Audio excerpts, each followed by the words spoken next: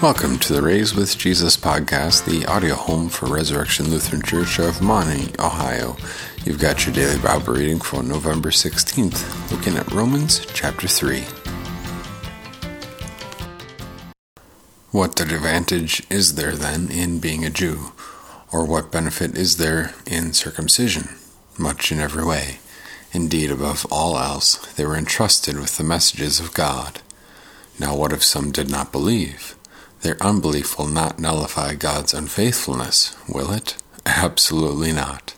God must be true, even though everyone is found to be a liar, just as it is written, so that you will be justified whenever you speak, and win the case when you judge. Now if our unrighteousness demonstrates God's righteousness, what shall we say?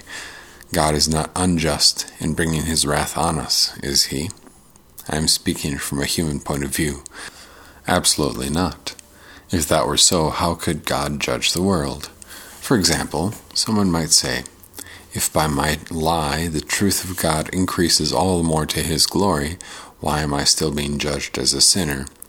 And why not say, as some slanderously claim that we say, let us do evil, so that good may result.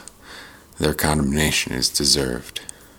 What then, are we any better off? No, not at all. In fact, we have already made the charge that all, both Jews and Greeks, are under sin, just as it is written, there is no one righteous who understands, not even one. There is no one who searches for God. They all turned away together, they became worthless.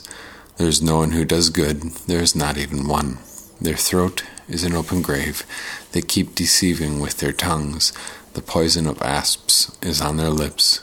Their mouth is filled with cursing and bitterness. Their feet are quick to shed blood. They leave a trail of destruction and suffering wherever they go. The way of peace they do not know. There is no fear of God in front of their eyes. Now we know that whatever the law says is addressed to those who are under the law, so that every mouth may be silenced, and the whole world will be subject to God's judgment. For this reason no one will be declared righteous in his sight by works of the law, for through the law we become aware of sin. But now, completely apart from the law, a righteousness from God has been made known.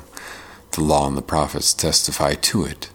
This righteousness from God comes through faith in Jesus Christ to all and over all who believe.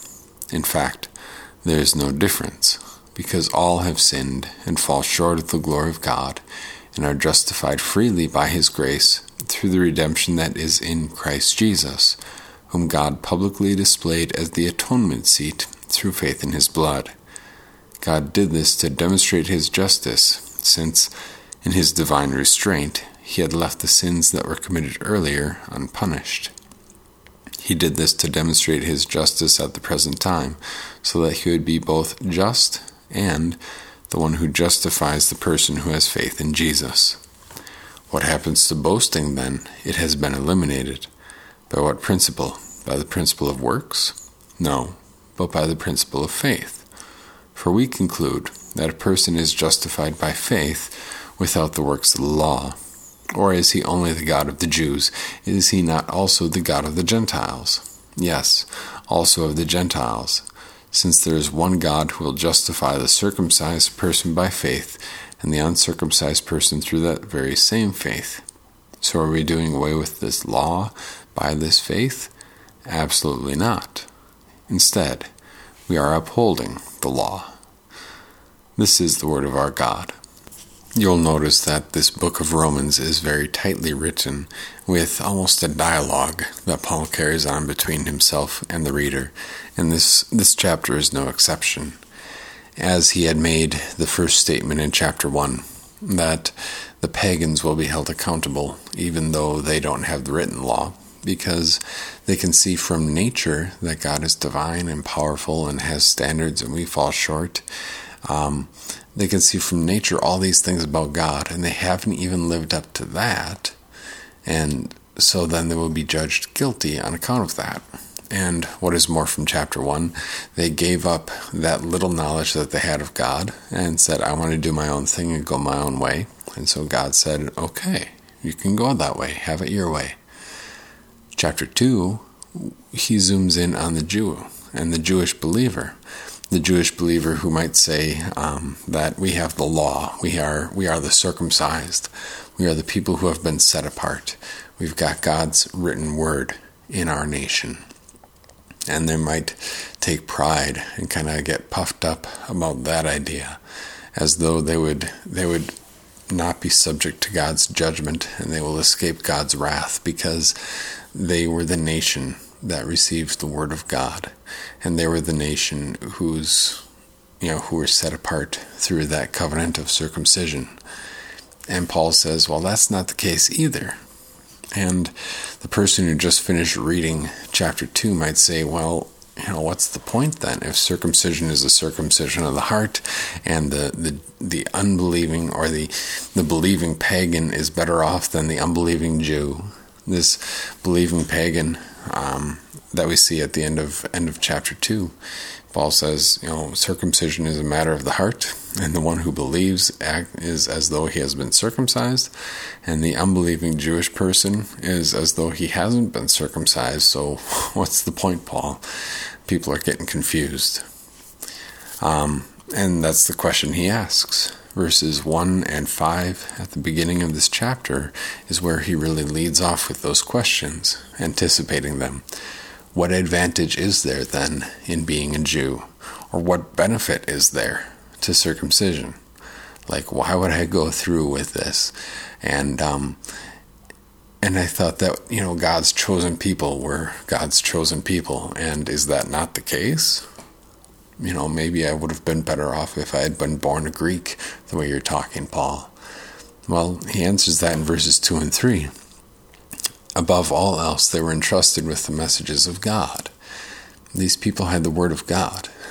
And that Word of God, if studied, would continue to create faith and keep them in the faith and prepare them for the arrival of the Messiah. The problem was that Word of God was hidden. Either they didn't read it, or it was physically hidden in the fallen down temple in the days of King Josiah, or hidden in the sense that even though they had it, they didn't use it, and they missed the point.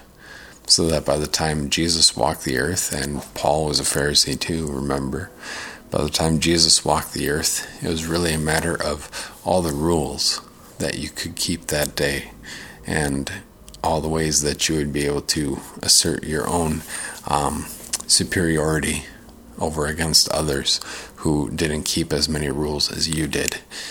But Paul says that they still had the Word of God, and there's a benefit just in that, and all you have to do is read it. Now what if some didn't believe? They have the Word of God, but they don't use it, or it fell by the wayside. Their unbelief will not nullify God's faithfulness. God will be true. And so the promises of forgiveness will still be there. Even when some don't believe, all they do is forsake what God had promised to them. And for those people that don't believe, for the Jewish people that didn't believe, the possession of the word in their nation, and secondly, circumcision, and even thirdly, that Paul gets to later in the book, the fact that Jesus Christ now and forever shares their ancestral DNA, that is of no worth or value if there is no faith. And so Paul expertly weaves together this argument to say that the bottom line is faith, that if there is no faith, then the best and the most prolific of deeds are of no good. And if there is faith, then coming from the worst of backgrounds and carrying out even the smallest of deeds is a beautiful thing in God's eyes. And that's really where he goes with his next question in verse 5, and it's really the same question that he asks in verse 7. If our unrighteousness demonstrates the fact that God is righteous, is God unjust in bringing his wrath on us? Or verse 7 is just kind of the reverse of that.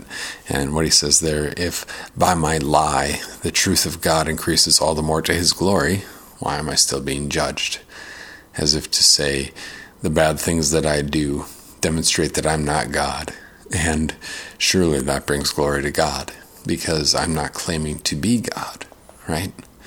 And he answers in verses 6 and 8. It's ridiculous. Don't try to paint sinful action with a beautiful paintbrush, because it is still sinful.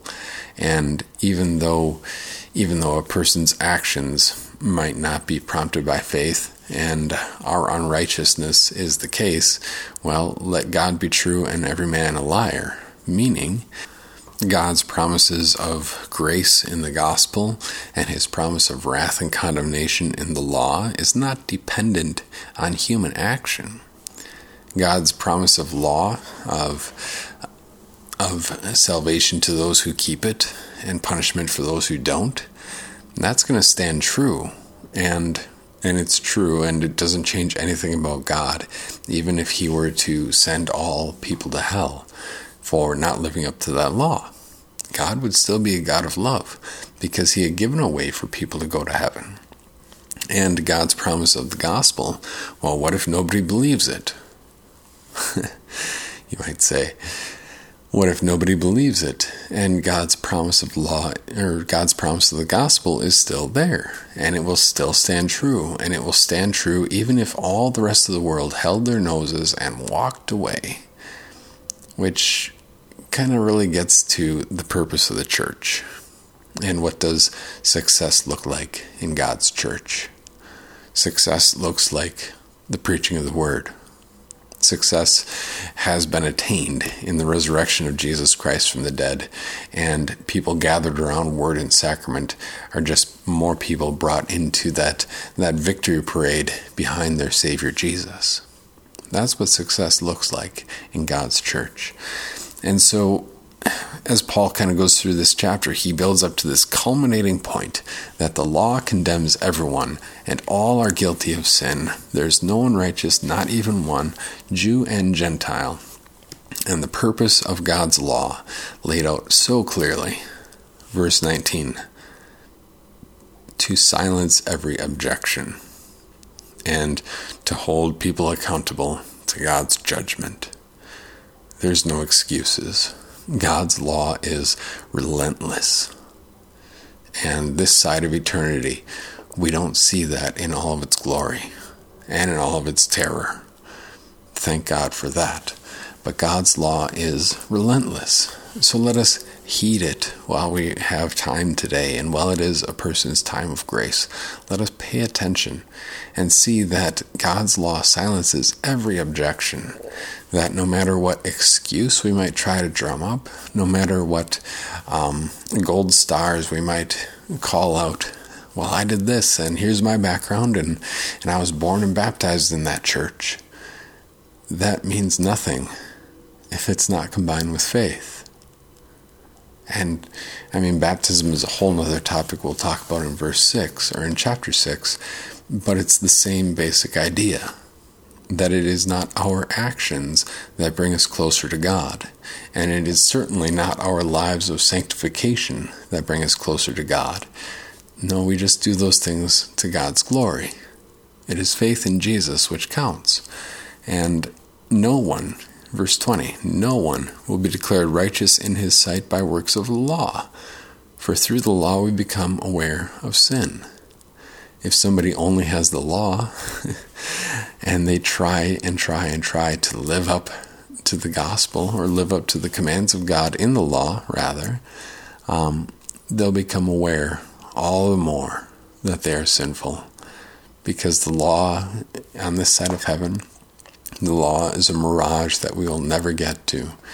The better and the more progress that we think we make, the more our sinful flesh holds us back, and the greater the demands. But now, completely apart from the law, a righteousness has been made known. The law and the prophets testify to it. All have sinned and fall short of the glory of God. All are justified freely by his grace through the redemption that is in Christ Jesus. There is no place for boasting, because all stand before God through faith in Jesus Christ and not on their own works. The God of Jew and the God of Gentile have been united and brought into the same church. The law is still there, but faith, faith is where we stand, knowing that we cannot keep God's law, and faith is where we stand. And because of the work of Jesus and his bringing us to faith, we look around and we say, Lord, give me an opportunity to demonstrate my love for you and really to fulfill the law in my actions with others.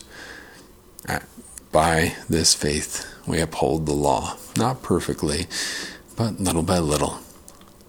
And say, Lord, just let me bring glory to you in this one little way, because I know that you have done everything for me to make me righteous in your eyes. You've promised me hope and a future, and the mouth that was silenced by the preaching of God's law cannot help but break forth in praise to the God who gave us his Son. You can find us Sunday mornings at 9 a.m., 2250 South Holland Sylvania Road in Maumee. You can also follow us on Twitter at Raised with Jesus. God bless your day.